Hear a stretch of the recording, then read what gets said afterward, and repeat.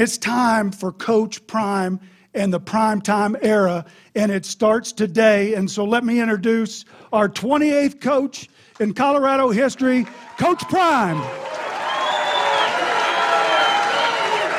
I got to give you this now.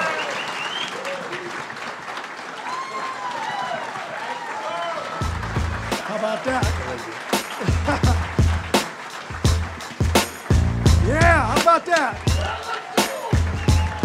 Welcome into a new BuffStampede Radio. Adam Munsterteiger, the publisher of BuffStampede.com. I have a special guest today, Colorado Athletic Director Rick George. You've done a lot of media roundtables that I've been around, but I think this is our first time sitting down for a podcast. Thanks for taking time out of your schedule. Yeah, it is, and long overdue for sure. Do you have time to sit back and reflect on what, the last 10 months have been like? No, not really. We've had so much going on that, just haven't had time to reflect, and there'll be a time for that, and that'll be probably in the summer, June, July. But, I like where we're at. I like where we're going, and with all of our sports, not just football, but feel good about where we are, and, still got a lot of work to do. You're more than a decade into your tenure as the athletic director here. I'd imagine it's a job that constantly has new challenges that crop up. How have you gone about maintaining a level of sanity throughout, the changing landscape that we've seen here in the last decade? Look, I always, revert back to my family. That's when I kind of, that's where I take a pause and with my granddaughters and my daughters and being involved in their lives. But, if you think about 2019 or when COVID hit in that March, and from that point on, it's been incredible amount of change and an incredible amount of stress on this role, because there's so many different things that have changed in the last 4 years, and it's been almost 4 years since we've been dealing with this. I guess in 2020, again, the end of the 1920 academic year, but that's when COVID started, and since that time, there's been a tremendous amount of change in intercollegiate athletics. I wanted to ask you about that. There are different collectives out there now for CU athletics, Buffs for Life, the 5430 Foundation NIL Collective, obviously the Buff Club. I mean, you've got the Ralphie Live mascot program. If there's a Colorado fan out there that's wondering today, how can I best help Colorado athletics going forward? What would you tell them? For everything that we do, one, the collectives are really important. Let's face it, there was a hearing today in Washington, D.C. on NIL, with some senators and some of my colleagues and a few student athletes. And it's a big issue in college athletics. And it's here. It's not going anywhere, and we have to embrace it. And so, the challenge is, when you're out there, where do you put your money? And, where can you best support? And look, for us to be successful, we have to have the best student athletes. We have to keep them here when they're here. And so the collectives are incredibly important, and the 5430 Foundation and the Buffs for Life NIL Collective totally benefit our student athletes, and that's necessary and needed. We've got a good thing going. We've got to keep it going. And, the thing that we want to do is provide a great experience in our athletic department with the programmatic needs that we have for our student athletes, our facilities, but also to ensure that, they have the resources they need to be able to navigate their college life. And we've got to retain them and keep them here. Do the different NIL collectives, the Buffs for Life and the 5430, do they have different objectives? The 5430 Foundation is mostly geared towards football. And the Buffs for Life NIL Collective is more geared towards all of our sports, and people can donate into that collective and be specific about, which student athletes they want to give to, whichever sports they want to give to. Both of them, there's I know that the 5430 Foundation has a number of charities that they benefit. The Buffs for Life is geared more towards mental health and suicide prevention and those kind of initiatives that I think are really important in our industry today. So in a perfect world, people would kind of allocate money across the board then? Yeah, look, we need to get our collectives up to speed. I'll be honest, we were a little bit behind. I think we're catching up. But we still have work to do with our collectives. So, if you're wavering on which way to go to the collective, and we'll continue to work hard trying to raise money for our Buff Club to support the programmatic needs, the scholarship needs, the facility needs that we have for our student athletes. Given that you were part of a committee that spent a lot of time looking at NIL before it became a reality, and to not have some of those guidelines implemented, I would imagine that was maybe a frustrating time for you and some of the other people that had worked on that committee. Yeah, we worked on that committee for 2 years with the NCAA, and when the Alston case was overturned on appeal, the NCAA made a decision not to move forward on our recommendations, and I think that was a big mistake. We've learned from it. We know where we are today. I'm currently on a committee that's working on NIL, trying to put some transparency involved in that, student-athlete protections, a variety of different things. The thing that we need to do for NIL is we need to have one model that is across the NCAA landscape. We can't have different states with different rules. We do need support from the federal government to ensure that we have one system of NIL that makes sense, that works for everybody. And I know there's a lot of talk about that in our industry. Obviously, you've long talked about the need for construction on the west side of Folsom Field. How much thought has kind of gone into that process? A lot. We have a really good plan for the west side of the stadium. That's important for us. We think it allows us to get more engagements with students because we're going to take that first floor and it's going to be open air 365 days a year. Students will be able to cross from the north to the south, south to the north, that live there, and it'll be a good thoroughfare for students that we can do some really positive things down there. And it's also going to create some premium inventory that will be beneficial for us financially long term. So it's necessary. It needs to be renovated. The qualities of the restrooms in that facility and just the quality of the inside of Balch Fieldhouse isn't what it needs to be, and we're going to have to address it soon. Is that to a point where you have kind of a rough timeline, or is it hard to say at this point? It's hard to say at this point, but it's certainly on the forefront of our mind. We also know that we've got to, look at the event center and see what we need to do there. We've got a tennis facility need that we have. So there's a variety of things that we need to focus on and look at, and I'd like to tackle all of those issues in the next 3 to 5 years. If we took a time machine back to 1981 and attended an Illinois football game, what type of player would we see with Rick George out there? You would see a guy that played hard, that wouldn't be afraid to hit you.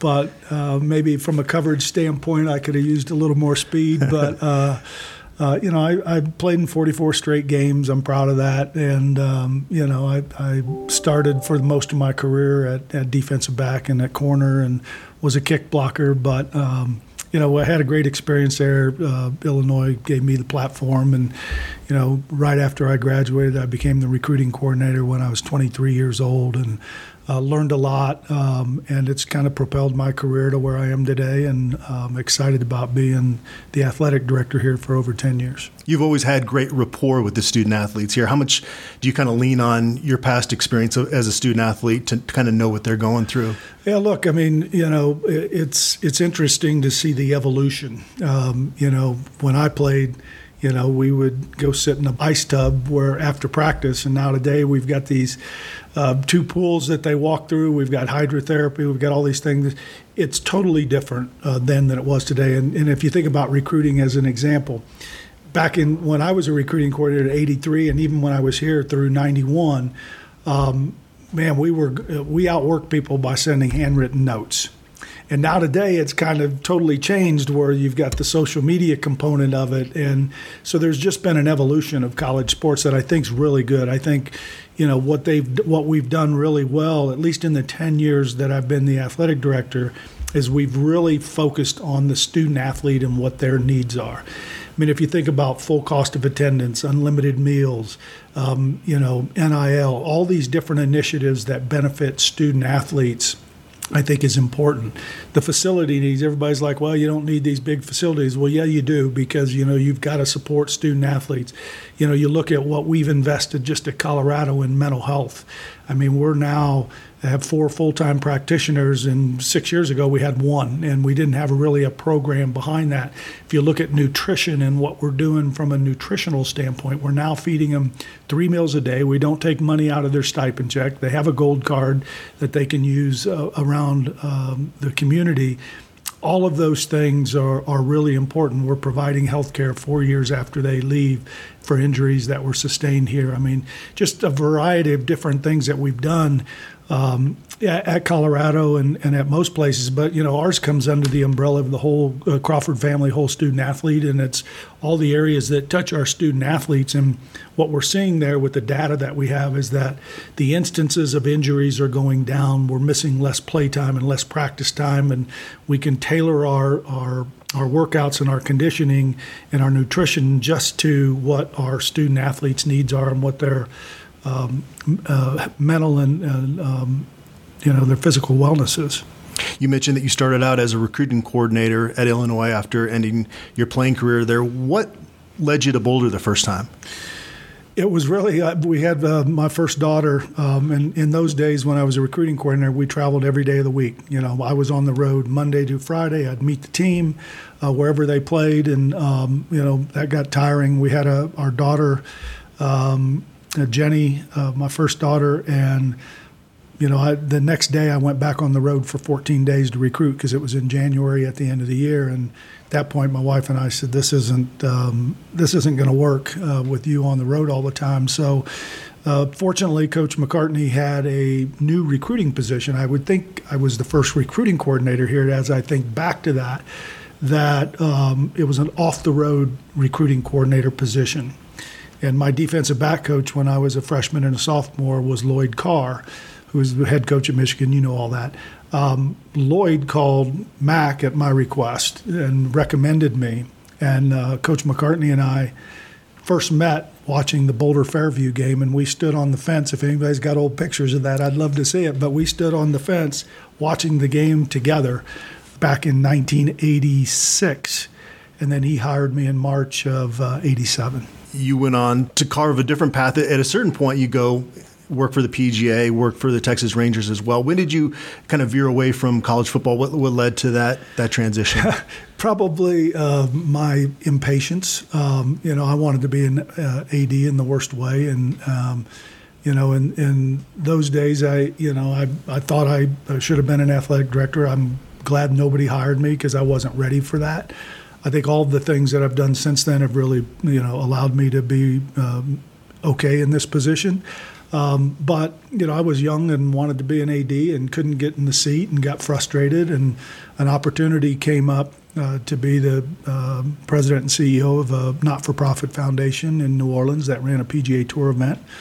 And that kind of took me on a different path. And then fortunately, Chancellor DeStefano called me in 2013 and said they had a AD job. And there's really only 2 places that I would have been an AD, and it would have been Illinois or Colorado. Illinois because I played there, and Colorado because I had been here before.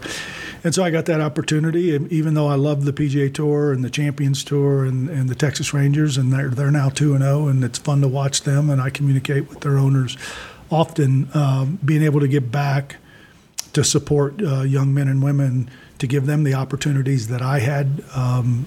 I won't tell you how many years ago, but to give them the opportunity that I have to provide the support to make sure that they're set up for the rest of their life. And we always talk about it's about the 4 years while they're here, but it's the 40 after they leave. And this is 40 after I left, 41. And that opportunity that I had at Illinois to play football and to get my education is what I want our student athletes to have, because I've had 40 years and a great career, and I'm very fortunate and blessed, and I wouldn't have had that had I not had that opportunity at Illinois.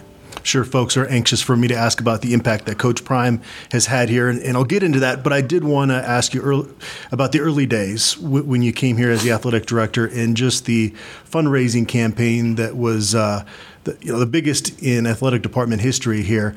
What do you remember about that stretch of getting this Champion Center and the indoor practice facility put together? Well, look, I mean, that was this was something that we need. I know when I came in here, there was a plan that was already established. And as I looked at it, I went to the chancellor and said, I don't think this is what we should do. I need another 3 to 4 weeks to really, look at this and see what we need. And I came back to him with a plan and said, this is what I think we need to do.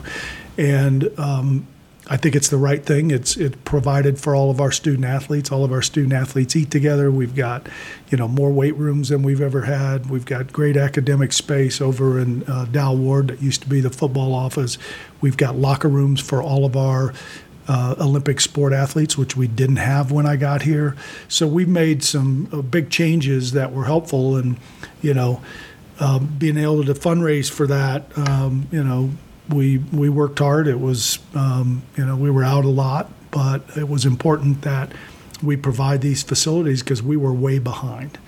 And we're behind on the west side and the basketball arena and some of those things right now, but we addressed the immediate need that benefited all of our student athletes, and that's a combination of the Dow Ward renovation and the Champion Center. But both of these spaces have given our student athletes, in my opinion, great facilities that they can focus on what they came here to do, and that's get an education and participate in sports and enjoy college life.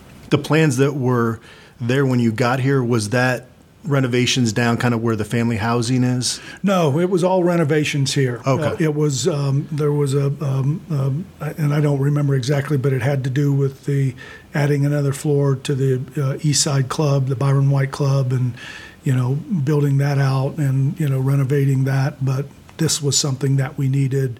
A lot of that when we went through this, it was a design build. So if when we first started this, I don't think we contemplated the second floor where we've got the CU Sports Performance Center, and we didn't really contemplate an indoor track.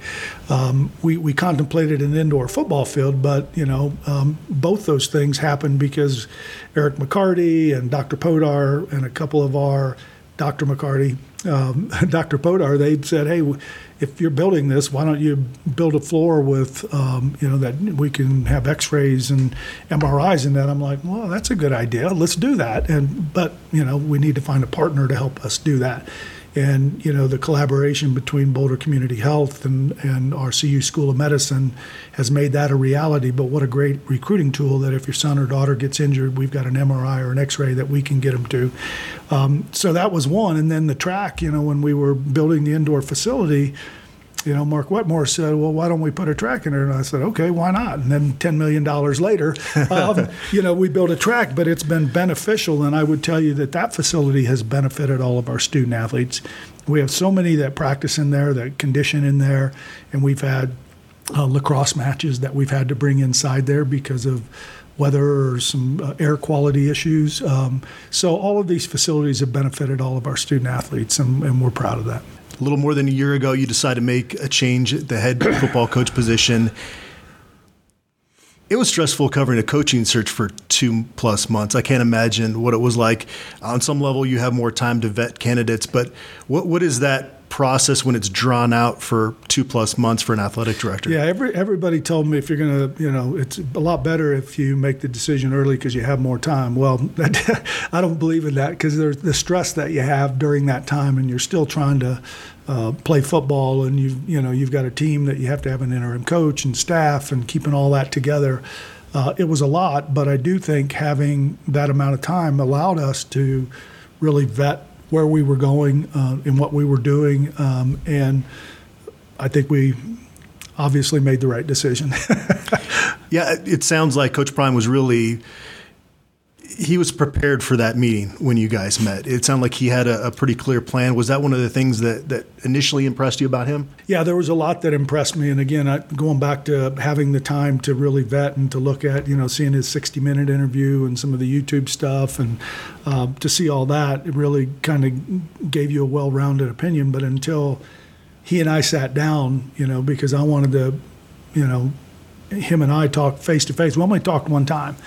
And face-to-face. And I laid out a plan, and I said, here's the good, bad, and the indifferent. And there was a lot of bad at the time.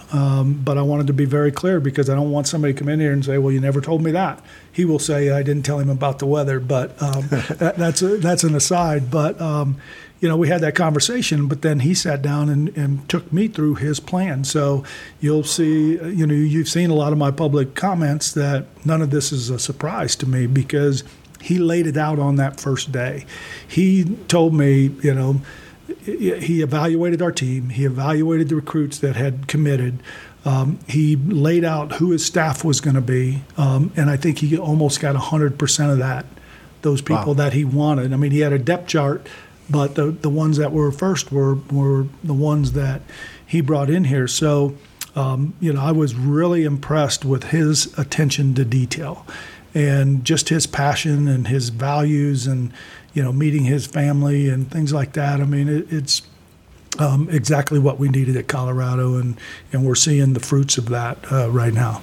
Coach Prime has mentioned that he was out to lunch with Andre Hart when he made that phone call. What do you remember about that phone call? Well, I had just finished my normal Tuesday in Dallas with my CFP meetings, and I'm at gate E7, which is the gate that I flew out of every Tuesday during that process, and I get a call from his business partner, Constance, and she said, Coach would like me to get a three-way call. And my first initial thought was, they're going to say they're not interested. And I was like, well, here we go. And so he gets on and, in typical coach fashion. And he always, whenever he talks to me, he always says, hey, my man. So he says, hey, my man, I'm coming. And I'm like, okay, what does that mean? Well, I'm coming. And I'm like, and he just said what he has said publicly is that the Lord spoke to me today and we coming. And that's where that came from. And, the only unfortunate thing is we kind of kept that under wraps. But, that's kind of how it evolved. And, we're here today and feeling good about, where we're headed. The pilot program that allowed Coach Prime to bring in the top-ranked recruiting class in the country, could you kind of share how challenging that was to put together with Phil and Todd Solomon and kind of what that has done for the football program? No, I think that's done a lot for the program. And I think, one of the things that needs to be said is, the chancellor, our regents, President Solomon, our faculty on campus have embraced, and this isn't just for athletes, this is for all students. But having them make the changes that they made were important and helpful for us because it allowed us to accept some credits that maybe weren't accepted in the past, and that's been instrumental for us to be able to compete on the recruiting level and at the same time give that opportunity for other students, not just student athletes around the country and particularly in this state. What's it like when you go out in public now and just see people everywhere with CU gear on? It's great, and I'm really, glad for our fans that have gone through a really tough, 10 to 15 years from a football perspective of the success that we've had and the excitement that we've had around the program. And I think bringing Coach in is elevate our excitement even to levels that I never expected because it's national, it's international. The community's embraced him and the state, and just there's so many positive things that are going on out there, and we're just getting started. That's what, I know expectations high because they should be high. I mean, Coach has high expectations. I have high expectations on where we should be in football, and I think we're just at the tip of the iceberg about where we think this can go. Coach and I are excited about working together to make this program an elite program, and we're looking forward. you're bringing in a lot more revenue these days, but I'm sure operating costs have changed as well with that. How have things changed from a budgetary standpoint? Has that become more challenging now? Well, look, I mean, we've obviously invested more in Coach Prime and his staff and some of the needs that they have, and that's important. We also had some challenges with less distribution from the Pac-12 because of some issues that they've had at the conference level, and so look, we're hitting budget for tickets. We budgeted, we planned, we knew that playing USC, Nebraska, and Colorado State would make for a big year from a ticketing standpoint, and so we had a strategy behind that, and we're not quite to budget yet, but we will be. And then, our fundraising obviously is important to that. But I think where we're seeing big gains are in the viewership, which we're not able to monetize yet, but we will in the future.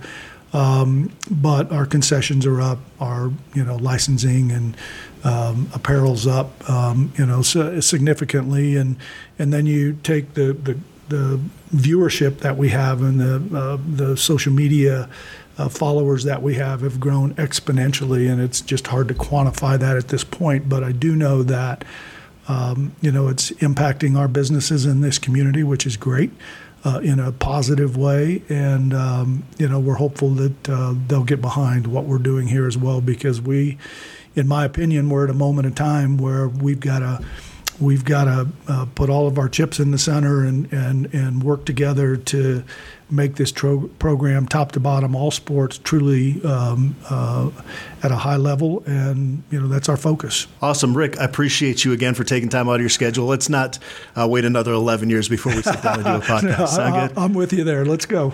All right. And thanks everybody out there for tuning in.